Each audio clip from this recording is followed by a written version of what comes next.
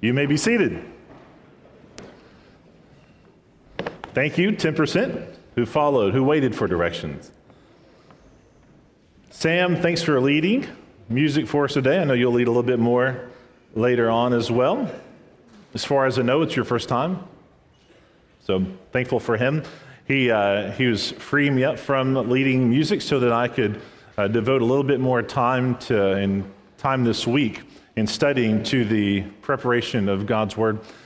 This morning, Pastor Lewis and Anna are in India serving there.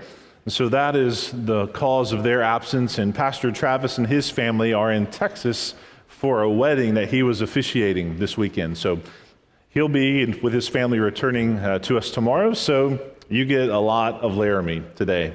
I apologize. Erica, make sure you take note of anybody who just said amen for a lot of Laramie. Erica would like a word. It is always a joy to be able to proclaim God's Word.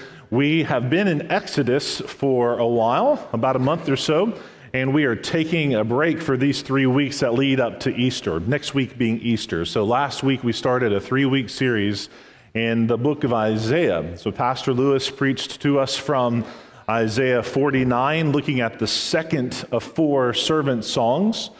There's also a third servant song in 50, and then there's a fourth servant song in 52 and 53, which Pastor Lewis will preach from next week. So I want to encourage you to stay tuned for that fourth and final servant song from Isaiah 52 and 53, a passage we know so well.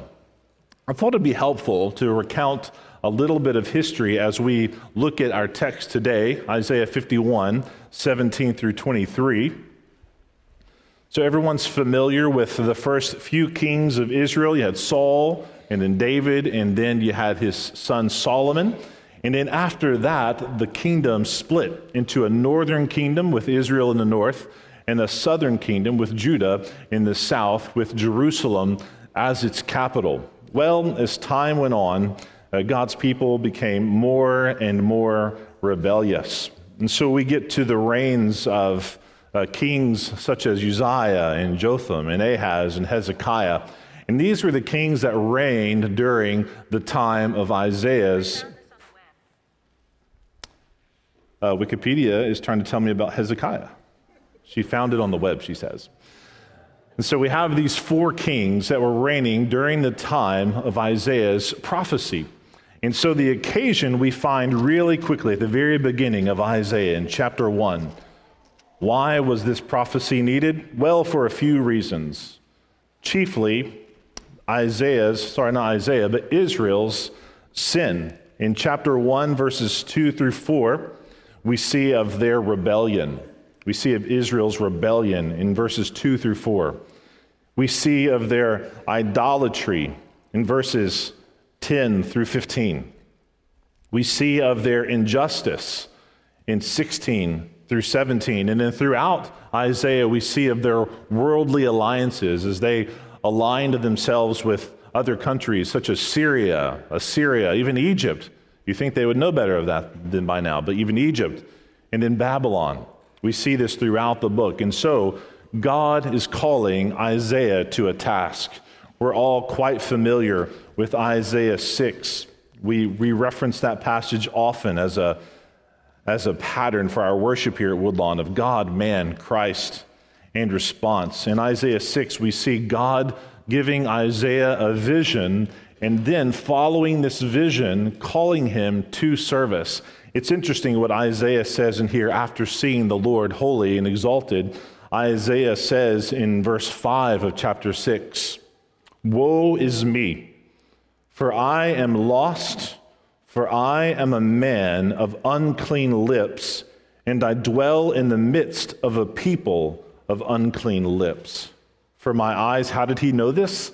"For his eyes have seen the King, the Lord of hosts." Isaiah understands the state of the people whom he is being called in the next few verses to serve and to proclaim a message. It's a very difficult message as well. Listen to the message that God tasks Isaiah with here in verse 9.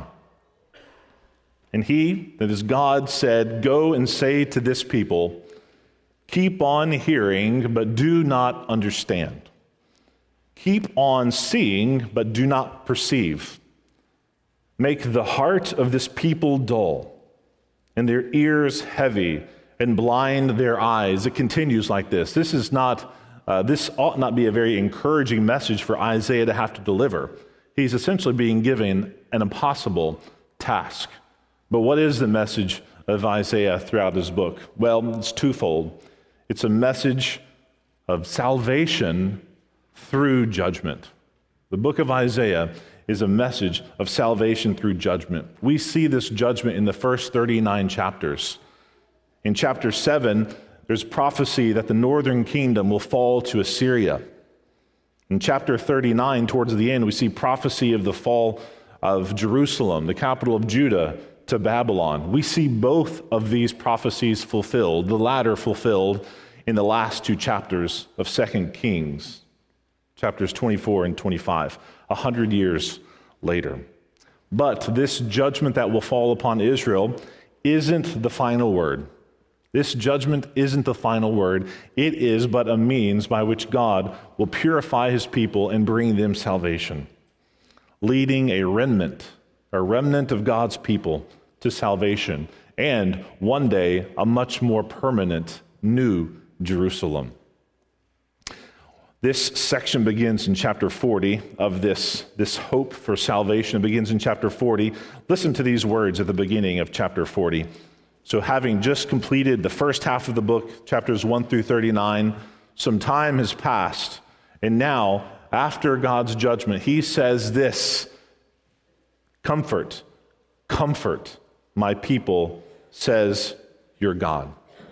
God has brought a message of comfort amidst the trials, much more than trials really, the judgment that they are experiencing. And in this range of chapters, 40 to the end of the book, chapter 66, we find our text today. So if you will, turn with me to chapter 51, verses 17 through 23. Wake yourself, stand up, O Jerusalem. You who have drunk from the hand of the Lord the cup of his wrath, who have drunk to the dregs the bull, the cup of staggering. There is none to guide her. Among all the sons she has borne, there is none to take her by the hand. Among all the sons she has brought up. These two things have happened to you. Who will console you? Devastation and destruction, famine and sword. Who will comfort you? Your sons have fainted.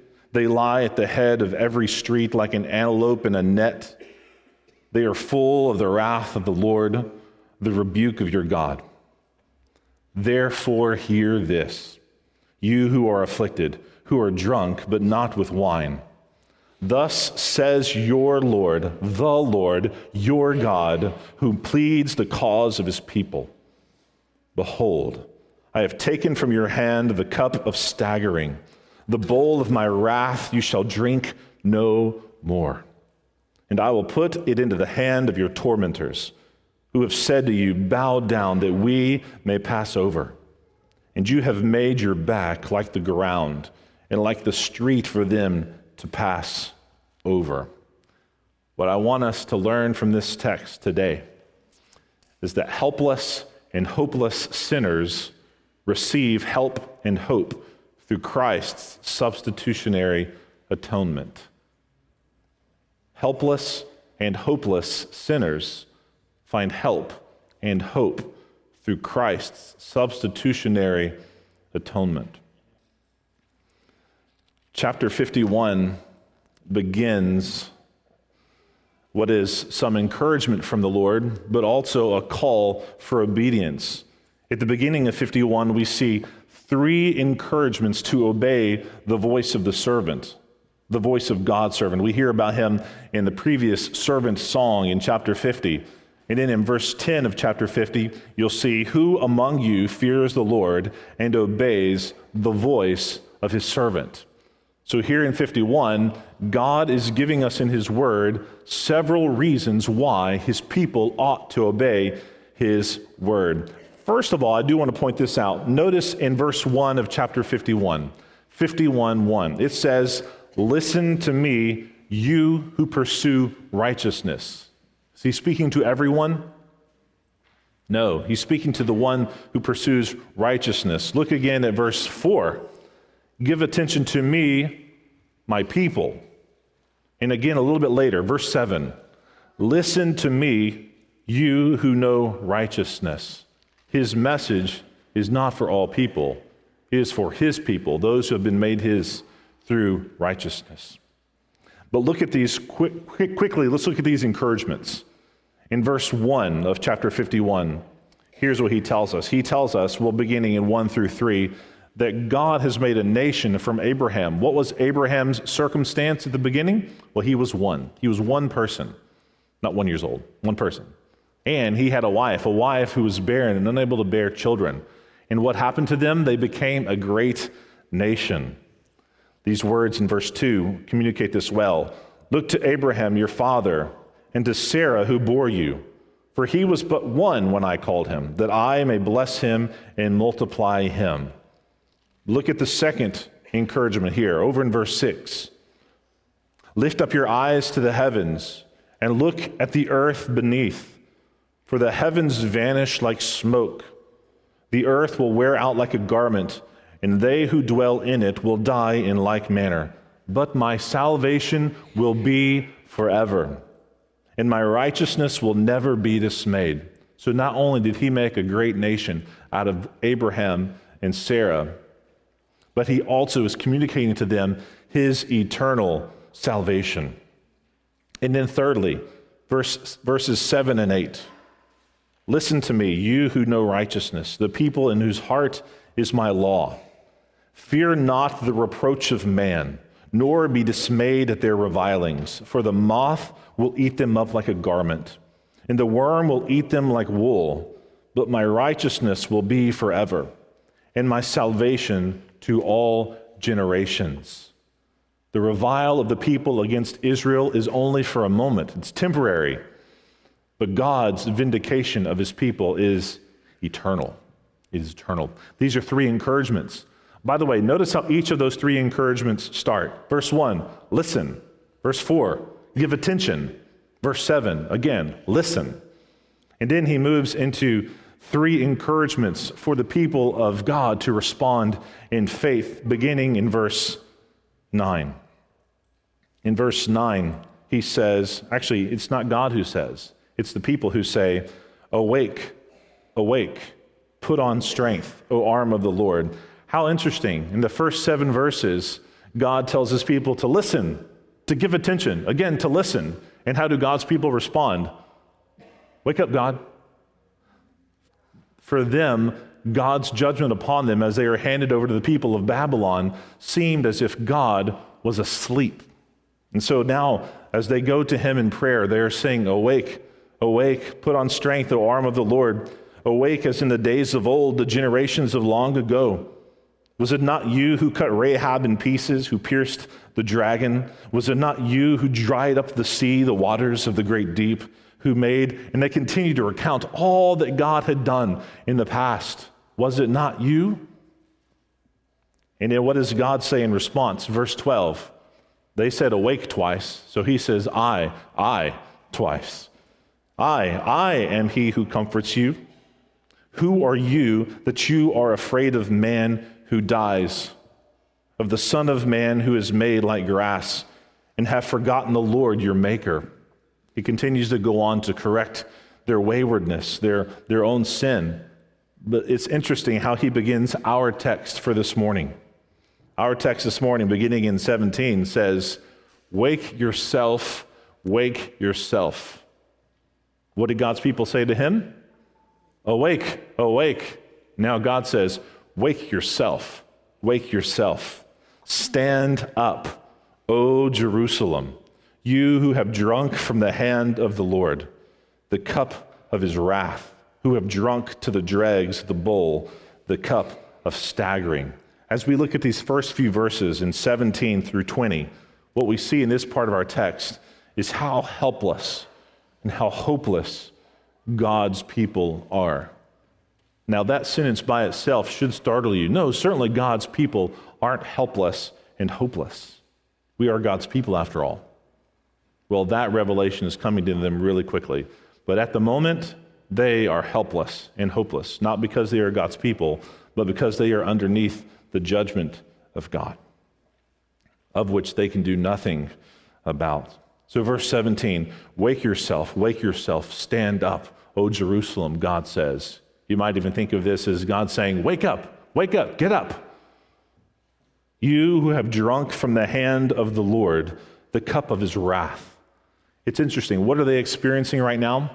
The people are experiencing the judgment of God's hand through Babylon. It'd be really tempting for the people to only focus that their greatest adversary right now is Babylon. Their greatest adversary is not Babylon. It is not Babylon who is judging them. It is God who is judging the people.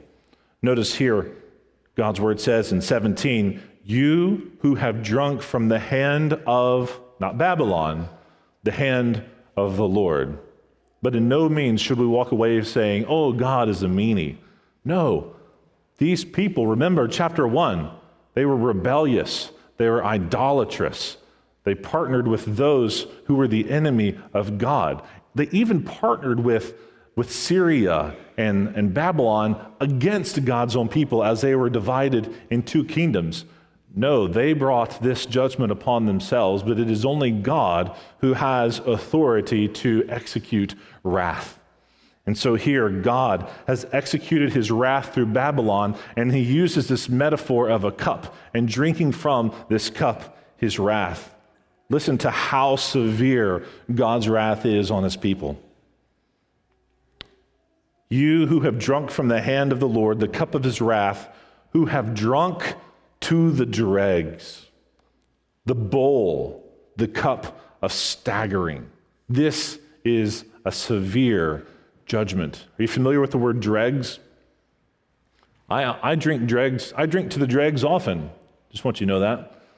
Now, what I mean by that is I'll finish my cup of coffee and there's a few grounds in the bottom of the cup. You know what I mean? And you see them there and you're like, I could use a little extra caffeine, and you just drink it. You just drink the dregs. So what have you done when you've drunk the dregs? You have consumed all that could be consumed of that cup. Now, if you are drinking to the dregs, I hope it is coffee. But here, the metaphor is not coffee. The metaphor is alcohol, it is liquor, that which debilitates people.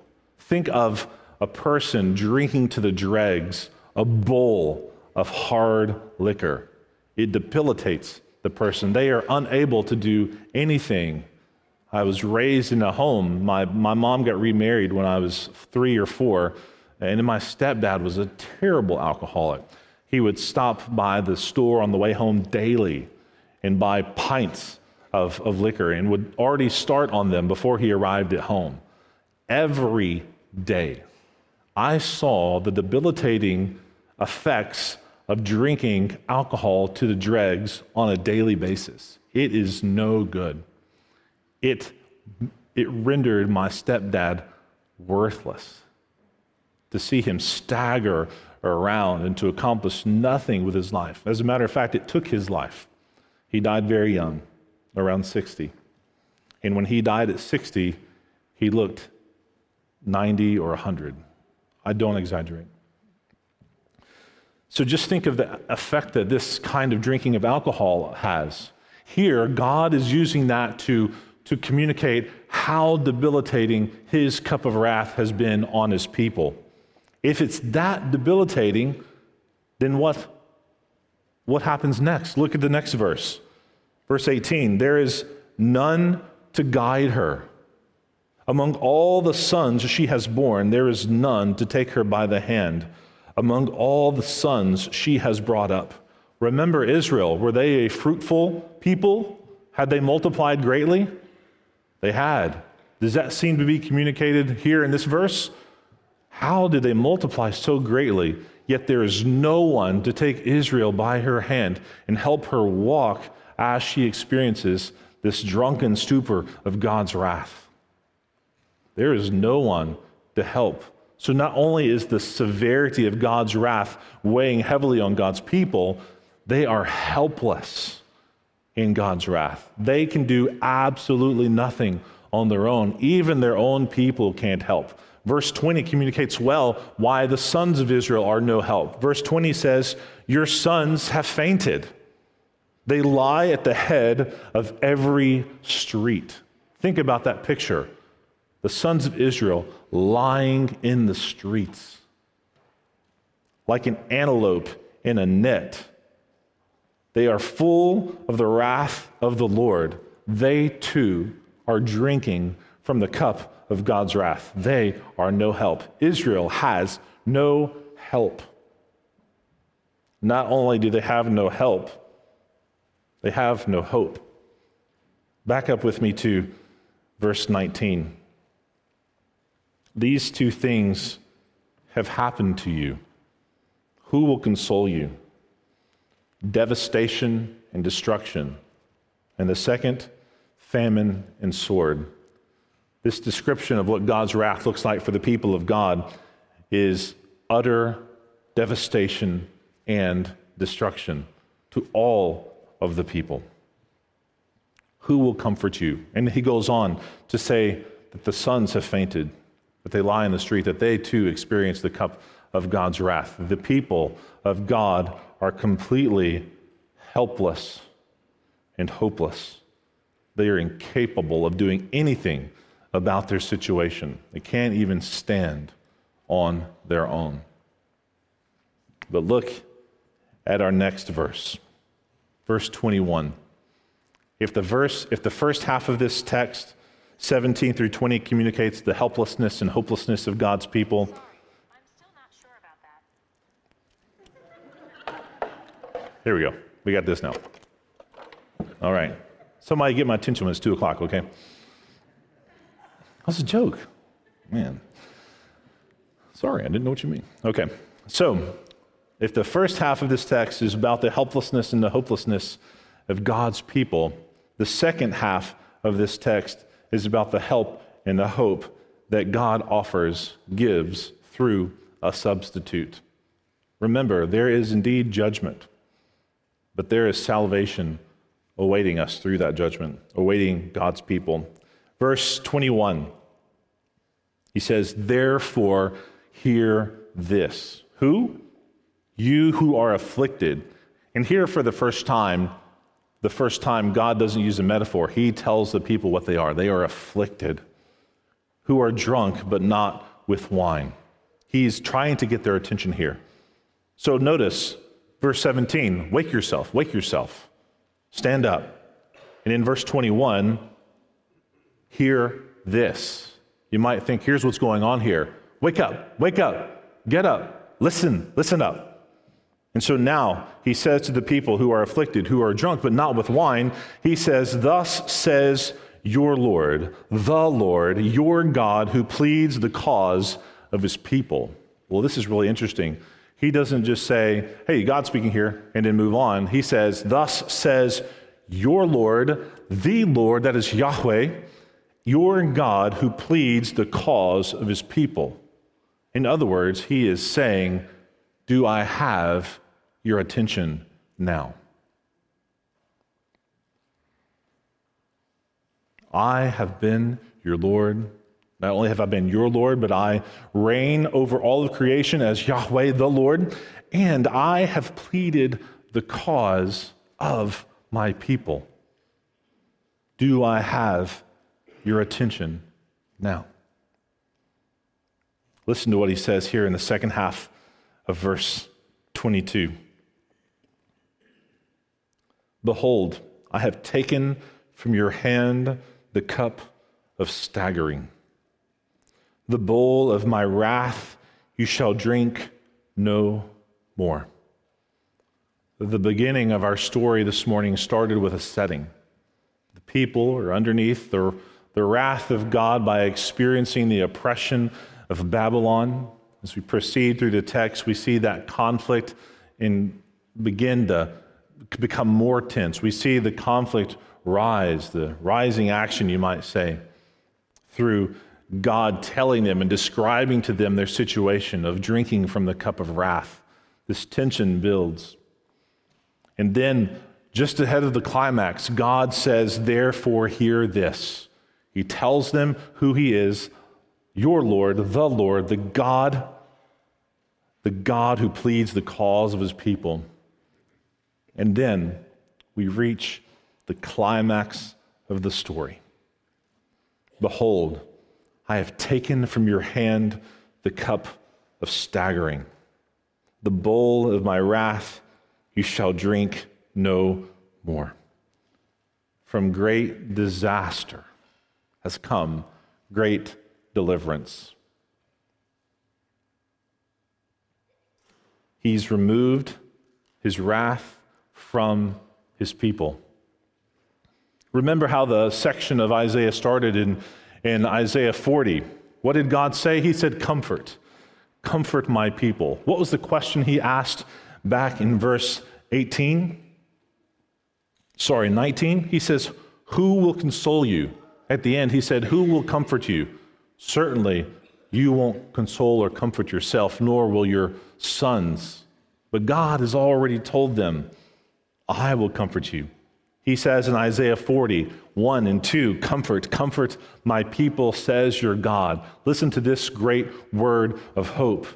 Speak tenderly to Jerusalem and cry to her that her warfare is ended, that her iniquity is pardoned, that she has received from the Lord's hand double for all her sins. Think back to the second servant song that Pastor Lewis preached last week. In verses 8 through 10, right after the servant song, we see this. Thus says the Lord, in a time of favor, I have answered you. In a day of salvation, I have helped you. I will keep you and give you as a covenant to the people, to establish the land, to apportion the desolate heritages, saying to the prisoners, come out. To those who are in darkness, appear. They shall feed along the ways. On all bare heights shall be their pasture. They shall not hunger or thirst. Neither scorching wind nor sun shall strike them. For he who has pity on them will lead them, and by streams of water will guide them. But God is just. He doesn't just eliminate his wrath. His wrath, because of the rebellion of his people, of all people, must be executed. And we see how he accomplishes that here in verse 23. So he has taken from their hand the cup of staggering, the bowl of his wrath. They will drink no more. And what does he do with it? I will put it into the hand of your tormentors. This is Babylon, who have said to you, bow down that we may pass over. And you have made your back like the ground and like the street for them to pass over. Think of this picture. Babylon comes to take over Judah, and they make the people lie down in the streets and walk all over their backs, only bringing more attention to the shame of the judgment under which they currently fall. But now he has taken this cup of wrath away from them and given it to the people he used to start with to execute his judgment. Think about Psalm 75 for a moment. Psalm 75, verses 6 through 8. For not from the east or from the west, and not from the wilderness comes lifting up, but it is God who executes judgment, putting down one and lifting up another. For in the hand of the Lord there is a cup with foaming wine, well mixed, and he pours out from it. And all the wicked of the earth shall drain it down to the dregs. We even see this judgment against the wicked in a more eternal way in Revelation 16. Revelation 16, verse 19 says, the great city was split into 3 parts, and the cities of the nations fell. And God remembered Babylon the Great, to make her drain the cup of the wine of the fury of his wrath. In this picture, it is not just Babylon, but Babylon represents all who oppose the Lord. They have an eternal wrath awaiting them. So you might say, well, so what for us? We're not Israel in the north, we're not Judah in the south, we're not experiencing Babylonian oppression as the judgment of God. What does this mean to us this morning? I'll draw your attention to the New Testament. Matthew 26, 27. Matthew chapter 26, verse 27. Jesus is with his disciples. And it is the Passover, and they're about to observe the Lord's Supper. He says here in 27, and he took a cup. Sound familiar? A cup? Spoiler, it's a different cup. He took a cup, and when he had given thanks, he gave it to them, saying, "Drink of it, all of you. This is not the cup of God's wrath, but it's the cup that represents the blood of Christ poured out on behalf of sinners, that the wrath of God might be removed from them and they experience an eternal life."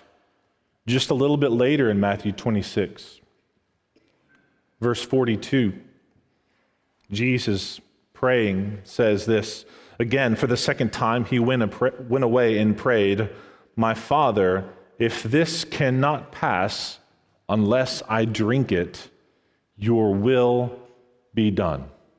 What is it that Christ is about to drink within the next 24 hours?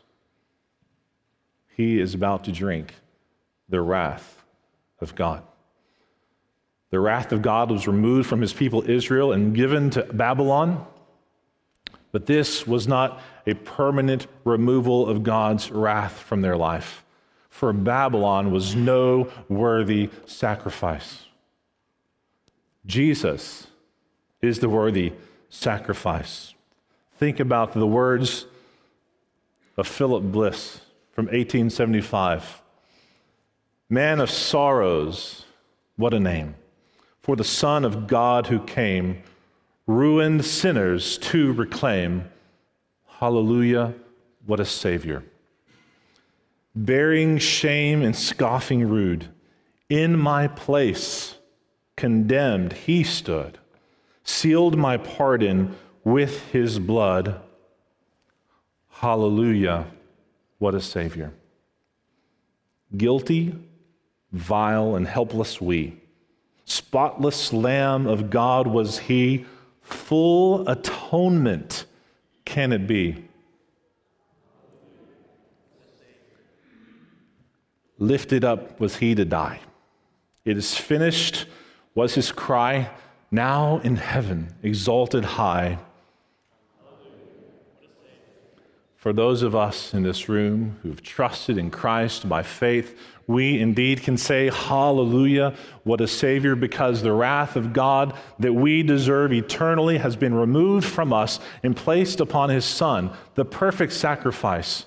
He took the cup of wrath on our behalf, buried our sins away, and rose from the grave, conquering sin and death. We no longer experience the wrath of God. We have eternal life. I'm under no illusion that we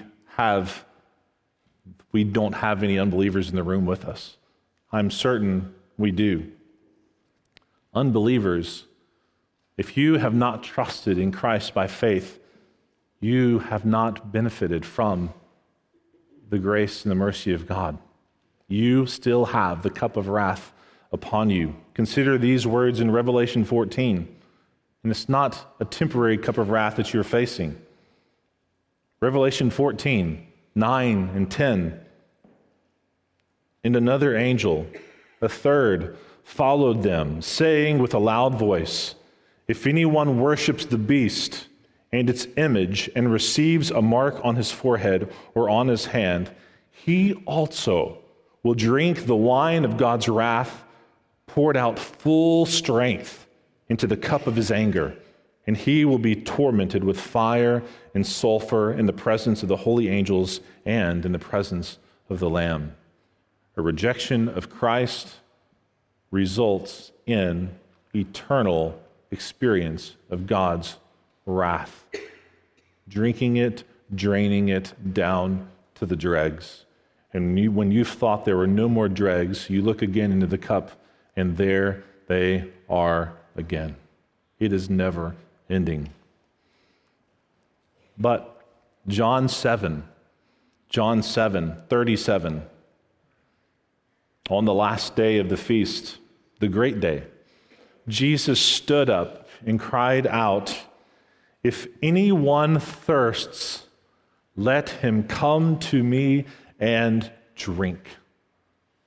The invitation from Christ has been extended to come to him and drink, not of his wrath, but of living water. I encourage you, unbeliever, wake yourself. Know that the wrath of God's cup has been satisfied in Christ for those who trust and believe. Then the words of another hymnist become real. Arise, my soul, arise, shake off thy guilty fears. The bleeding sacrifice on my behalf appears. Before the throne my surety stands. Before the throne my surety stands. My name is written on his hands. As we close, think of these words from Revelation. Revelation 22, the final chapter in your Bibles. Revelation 22, verse 1. Then the angel showed me the river of the water of life, bright as crystal, flowing from the throne of God and of the Lamb. The river of the water of life. Look at the call in verse 17. The Spirit and the bride say, "Come." And let the one who hears say, "Come." And let the one who is thirsty come. Let the one who desires take the water of life without price. Brothers and sisters, we no longer drink from a cup of wrath. We drink from the river of life. And we drink without any price of our own. We drink because of the merit and the work of Jesus Christ, crucified on the cross, buried, and risen on the third day. It is his eternal work that affects our lives eternally, and that is our benefit this morning. When he comes, our glorious King, all his ransomed home to bring, then anew this song we'll sing. Let's pray. Father, we are thankful for this morning. We have your word. It tells us what we deserve. We deserve your wrath. Lord, we were under condemnation. We experienced, to a degree, this wrath. But Lord, what awaited us in eternity is so much worse. Lord, we are thankful for your sacrifice of your Son, who drank the cup that we deserve. But Lord, your Son, being perfect and holy, was a worthy sacrifice to accomplish our salvation for eternity. And Lord, we humbly submit to him, to you, this morning as the one who provides water from the river of life. We answer your call to come and drink without price, without money.